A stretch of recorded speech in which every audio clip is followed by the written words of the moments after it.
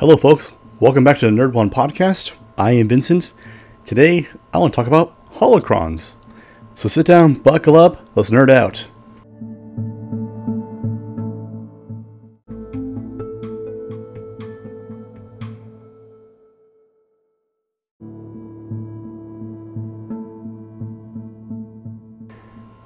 Hi folks, welcome back to your nice break away from all the political podcasts you're listening to. I am Vincent, this is Nerd One, and today, like I said, we're going to talk about Holocrons. So, as you probably know, this podcast is a big fan of Star Wars. And Star Wars has so much to offer, so much that goes inside of it. Not only in the current Disney canon, but in Legends. A big thing on it is the Holocrons. So simply put, these devices are basically storage containers of knowledge that are relatively compact. They can usually fit into a pocket or into a box, and that can be activated only by Force users. Both Jedi and Sith use them, and they're more common in Legends than they are in canon. One thing, you can also get your own Jedi or Sith Holocron if you do visit Batu, either in Disneyland or Disney World. Not an endorsement, just letting you know. For me, the best Holocrons come from the Legends side, and the best Holocron of them all seems to be from Darth Revan. The reason why I find to be the best one is because Darth Revan's Holocron taught Bane, or Darth Bane, what he needs to know about the true nature of the Sith, the true path of the Sith, and why it was best to only have two Sith at a single time.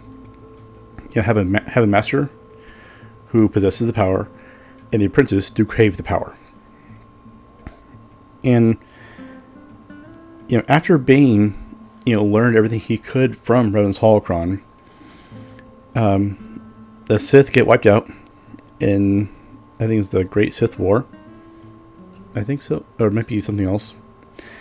But basically, the Sith are deemed extinct, but they basically go into hiding. That's all it really is. And this is coming from Revan's teaching.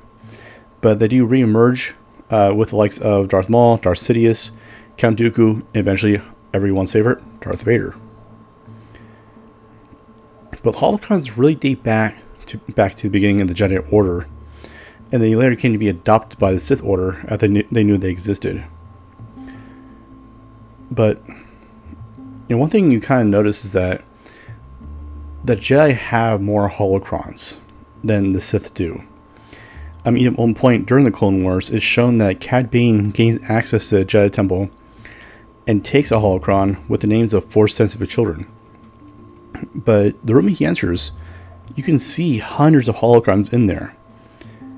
But after the Empire came to power and the Jedi were beaten and basically put at the point of extinction, the Emperor really had all the Holocrons, collected, both of them destroyed.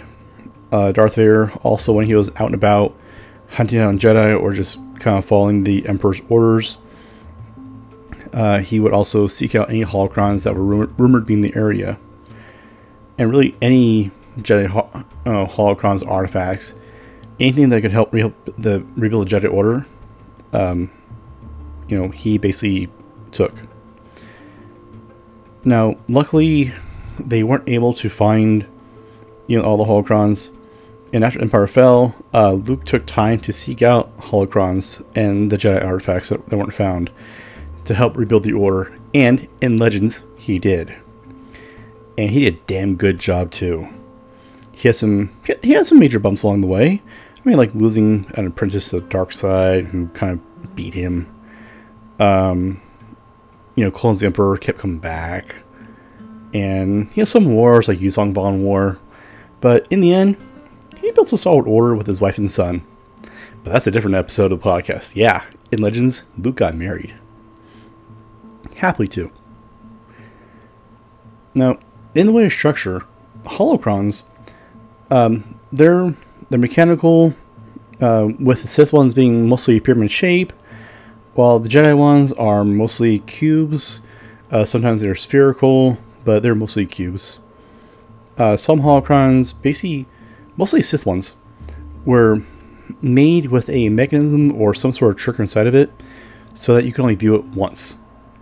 And once it was done recording, it would basically implode, it would crack, or it would destroy itself. Now, here's the tricky part. Like I said earlier, only Force users can open a holocron. But there's more details than that. So, only a Sith can activate a Sith holocron, and only a Jedi can activate a Jedi holocron. But it makes sense though, right? This is because the holocron has a sense of the light side or the dark side imbued upon it, and it reacts to the user. So if a dark side member tries to open up a Jedi holocron, it'll recognize the dark side of the Force, and it just won't open. It won't activate. Now, if at some point a Sith holocron and a Jedi holocron are joined together, it's supposed to show what you truly desire. This is not totally confirmed, but it is shown in the Star Wars Rebels cartoon series that Darth Maul, he didn't align with Ezra. Ezra was just fascinated with power, and Maul was more than willing to teach him to be his master and him being an apprentice. But Maul had a Sith holocron, Ezra had a Jedi holocron. Both activated him, put him together, and supposedly it showed Maul what his deepest desire was, which was to find Obi-Wan, where he found out he was on Tatooine. Ezra, his deepest desire, he believed was to find out what happened to his parents, but he kept telling himself he wanted basically to find out how to destroy the Sith. Good series though. I mean, it has bumpy moments. You know, some episodes were meh, other episodes were great, but it's a good series. If you have Disney Plus, I think it's on there. Again, not endorsement, just a fact. So, in Legends, it was very difficult to construct a holocron because it wasn't something you really made with your hands. Like I said, it's imbued with the Force itself, and basically you had to use the Force to build it, which took a sense of calm. So there aren't really a whole lot of Sith holocrons out there because most of the Sith are full of anger and rage and don't really have that sense of calmness inside of them.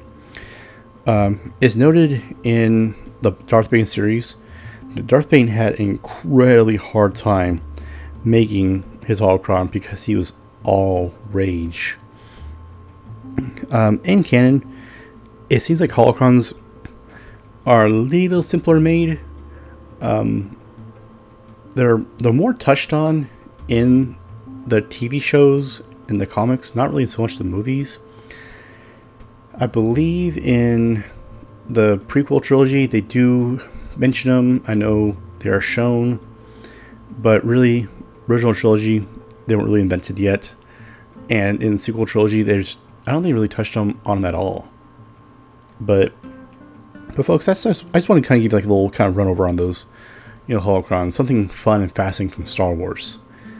And if you want to know more, I know there is a website called it's Wikipedia.com.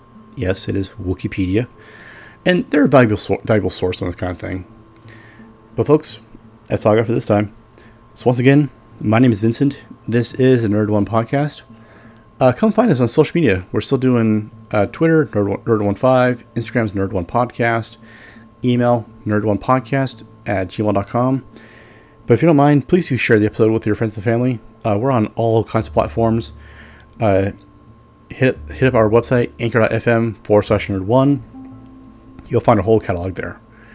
But until next time, stay safe out there, wash your hands, stay clean. We'll talk to you soon. Bye now.